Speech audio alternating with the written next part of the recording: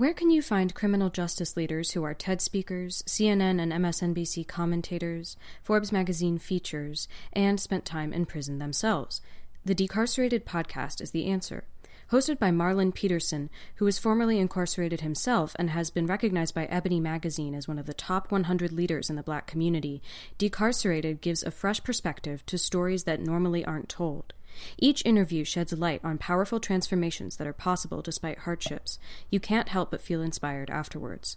To listen to current and past episodes of Decarcerated, go to marlonpeterson.com. We'll include a link in the show notes. New episodes of Decarcerated drop every Friday on iTunes, Stitcher, iHeartRadio, Podomatic, and SoundCloud.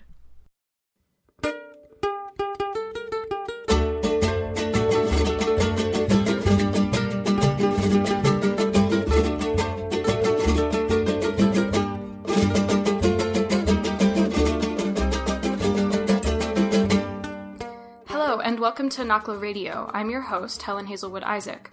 So the fall issue of the NACLA report is now available to read online, and print copies will go out soon. This issue focuses on prisons, punishment, and policing in the Americas. So today I'm joined by report contributor Andrea Bolivar, who's a PhD candidate at Washington University in St. Louis. Andrea's article for the current issue of the report examines the experiences of trans Latina women working in the sex industry in Chicago, and how these intersections of systemic transphobia and racism, as well as the deportation industrial complex, present them with unique challenges and dangers, and how these women are coping with those challenges. Andrea, how are you? I'm great. How are you? Thanks for asking. I'm great. Thanks for joining us today. So I'd like to kick off just with a brief introduction to you. I know that you're working on finishing your dissertation at Washington University now, so perhaps you can tell us just a little bit about your work and then kind of where you're coming from with this article. Sure, great. So this article, it draws from my dissertation, which I am currently finishing, knock on wood. And the title of my dissertation, which is always changing, but right now it's Somos una fantasía, which in Spanish means we are a fantasy. And this is something that my interlocutor said again and again. We are a fantasy because we're hypersexualized because we're transgender women, and then we're also hypersexualized because we're Latina women. So that's something I explore in the dissertation. The title is Somos una fantasía, Violence, Belonging, and Political Possibility and Trans-Latina Sexual Economies of Labor. So in the larger project, I seek to explore how transgender Latina women in Chicago navigate sex work, love, violence, while also creatively leveraging limited economic capital to support themselves and their families, both their biological families and their queer families. So that's kind of the larger project, which you get a tiny glimpse into with this article. And then thinking about how I got to the article, this is actually the very first publication that I've written based on my research. So it's my first time kind of the research is open to the public. So I really kind of asked myself, what do I want people to know? And the first thing that came to mind is like, why are so many trans women of color and trans Latinas in particular doing sex work? And to be clear, I don't ask that question because like, oh my God, sex work is like inherently bad and horrible, and why would anyone want to do it? Like I'm certainly not about that. But I ask this question, I think it's important because in doing so and asking why so many trans women of color engage in sexual labor, I think the answer very clearly shows how, as I say in the article, state-sanctioned and socially acceptable forms of racism and transphobia work against trans Latina women in the U.S. that only like reinforces their political, social, and economic marginalization. So really, I think the first thing I want people to know is that there are many types of violence that are working against trans Latina women, and it's very cyclical. So there's a very cyclical, mutually reinforcing nature that there's kind of like there's no way out. You're kind of damned if you do, damned if you don't. And then in the context of criminalization, I show how sex work increases one exposure to policing and police brutality, but also this dynamic goes both ways. So also policing and police violence also encourages participation in sexual economies of labor. And then it's the same exact pattern with the deportation industrial complex.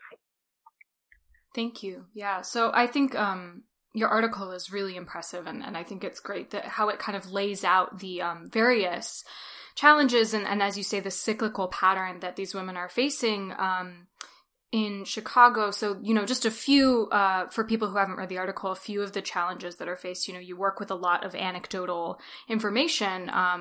There's, one woman who is pretty much like has a job until she has to give her identification, her like state ID to the person who's been interviewing her, and he realizes that she's trans because the ID doesn't match up with the gender that she presents, and she doesn't get the job. And then there's these other cases, you talk about criminalization, once someone has a record, that compounds with their gender identity and with their status as a Latina woman, and makes it even harder for them to get jobs. And then there's a risk to their safety when they're working in the sex industry. So, you set up these kind of these anecdotes from your interviews with your subjects that really paint a comprehensive picture of just the variety and the constant nature of these challenges.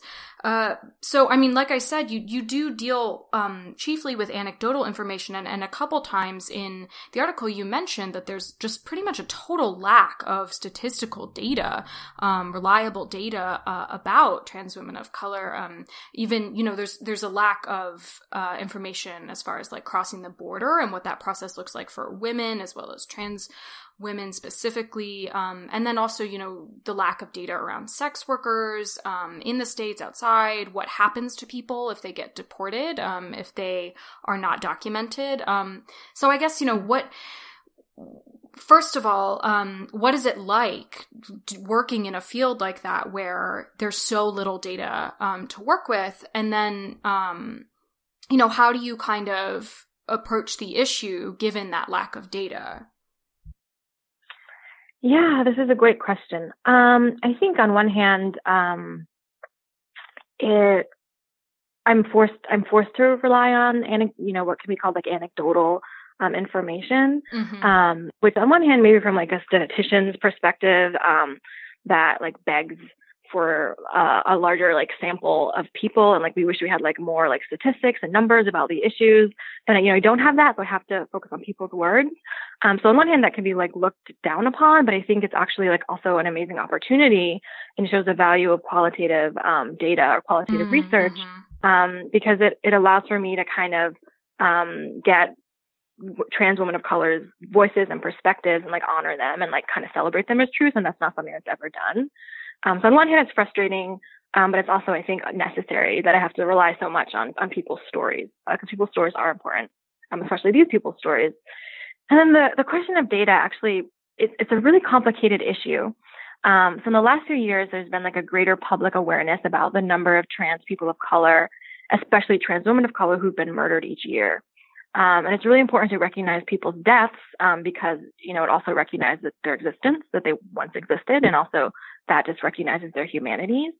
And there are some unique challenges in recording the deaths of trans people, again, especially trans people of color.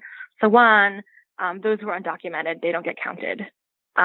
Those without IDs, so those who are homeless, they're less likely to be counted. And the other issue is that trans people are often misgendered upon death. So they may be recorded, but like as the wrong gender or under the wrong name. So that doesn't really count as recognizing their existence and their humanity.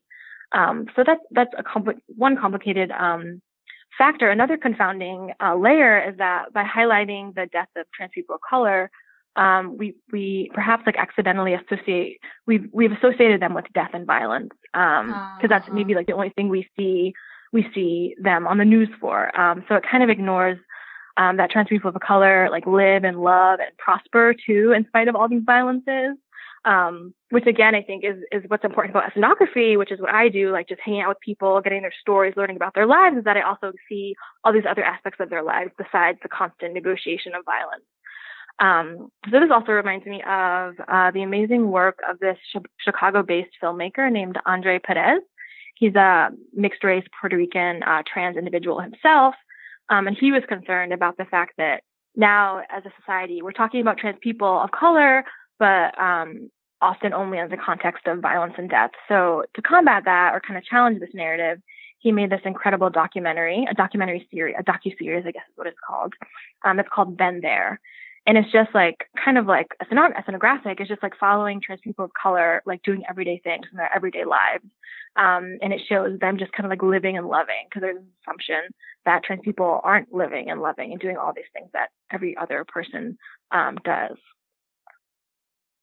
Wow, yeah, that's fantastic. We'll try and get a link to that in the show notes, or get some information so that people who are interested can watch that. I mean, so your point about the documentary also reminds me, before we were recording, we were talking about Raina Gossett and her work on the trans woman of color, Marsha P. Johnson, who was one of the activists that started the Stonewall movement, and how this work was recently used without credit by a documentary filmmaker. So, I mean, maybe you can comment on the different layers of marginalization at play here, and how trans women of color are excluded from larger queer discourses, from activism. I won't go on anymore, but I'm sure you get the gist. Yeah, this is a great point. So something my interlocutors are always saying is that the T is often most easily forgotten in the LGBT community, like the lack of and that they're doubly marginalized by the dominant LGBT community. First, they're marginalized because they're trans, and then secondly, they're marginalized because they're brown. And that the dominant, so by dominant I mean like typically like white cisgender queer community has for a long time appropriated the work of trans women of color. So a popular example, which you were alluding to, is how people remember the Stonewall riots. So in actuality, two trans women of color were really instrumental in starting them. And they were Marsha P. Johnson, who you mentioned we're talking about now in the context of this documentary and the controversy surrounding it, and also Sylvia Rivera. But by starting the Stonewall riots, they also started what is called like the larger gay liberation movement. But they're not recognized and like celebrated in the same way as some white cisgender gay men are. So the conversation that people are now having around the documentary about Marsha P. Johnson is actually just like the newest manifestation of critiques that women of color have long been making against the larger, the dominant LGBTQ movement. And just another example of how the work of trans women of color has been kind of stolen and used, and people have really benefited from it. So what people are asking now about the documentary about Marsha P. Johnson is that, like, who gets to profit from her story? Because it's not trans women of color. They're not profiting from it. So in the context of your work in Chicago, within that category of trans women of color who are doing sex work, there are varying levels of proximity to criminalization, especially when it comes to who's documented and who's not.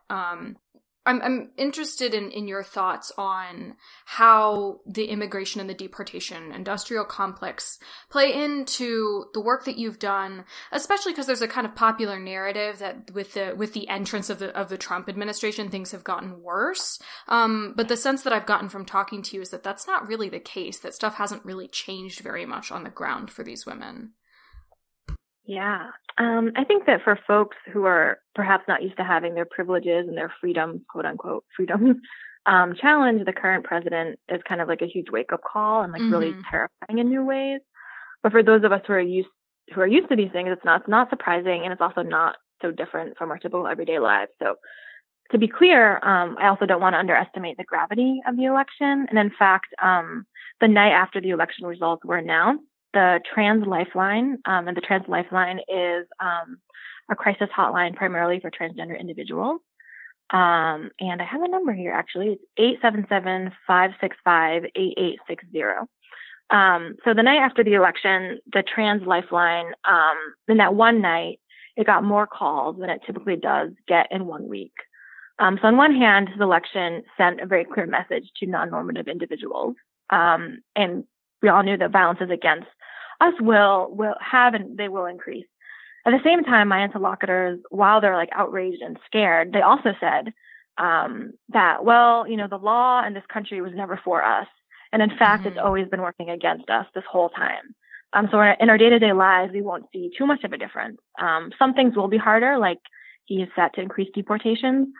But I mean, things were never easy. So for example, there were also record high deportations under the Obama administration. So, yeah, things are, it's kind of business as usual for my interlocutors. So as you're wrapping up your dissertation and, keeping in touch with your contacts, I'm curious just kind of where specifically you'll be looking to see how things develop, whether it's in terms of immigration or this data question, looking at advocacy work. Where will you be looking to see where things are going? Is there anywhere that you would want to direct listeners' gaze? And then also, for people who are interested in helping out these women or people who are advocating for their interests, obviously we'll include links to that documentary and the TransLife hotline number in the show notes. But if there's anything else that comes to mind, we definitely want to include that. Yeah, so something that I don't write about in this piece for NACLA, but is another layer of marginalization, unfortunately, that I do write about a lot in the dissertation, is that I include trans Latina individuals who are Black.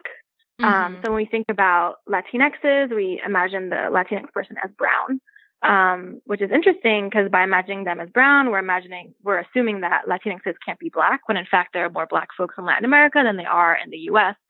We just don't know that because, there's kind of racism in the discursive ways we're imagining Latinx people. So there's a lot of anti-Black racism in the Latinx community. And of course, here in the U.S. more broadly.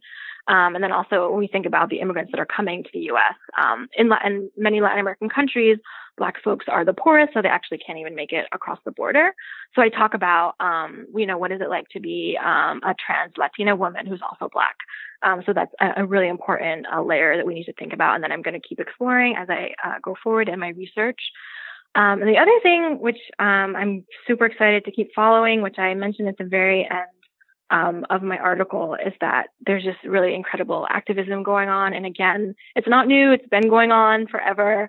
But one group that I give a shout out to that I've worked closely with and will continue to do so, and I'm really excited about their work, is the Trans Latina Coalition, which is a nationwide organization that works around the country fighting for trans Latino rights and all sorts of other things. So I'm excited to see what things they're up to, and as well as other trans Latina activists are up to around the country. Andrea, thank you so much. Thank you so much for having me. It's an honor to be able to talk to all the NACListas out there.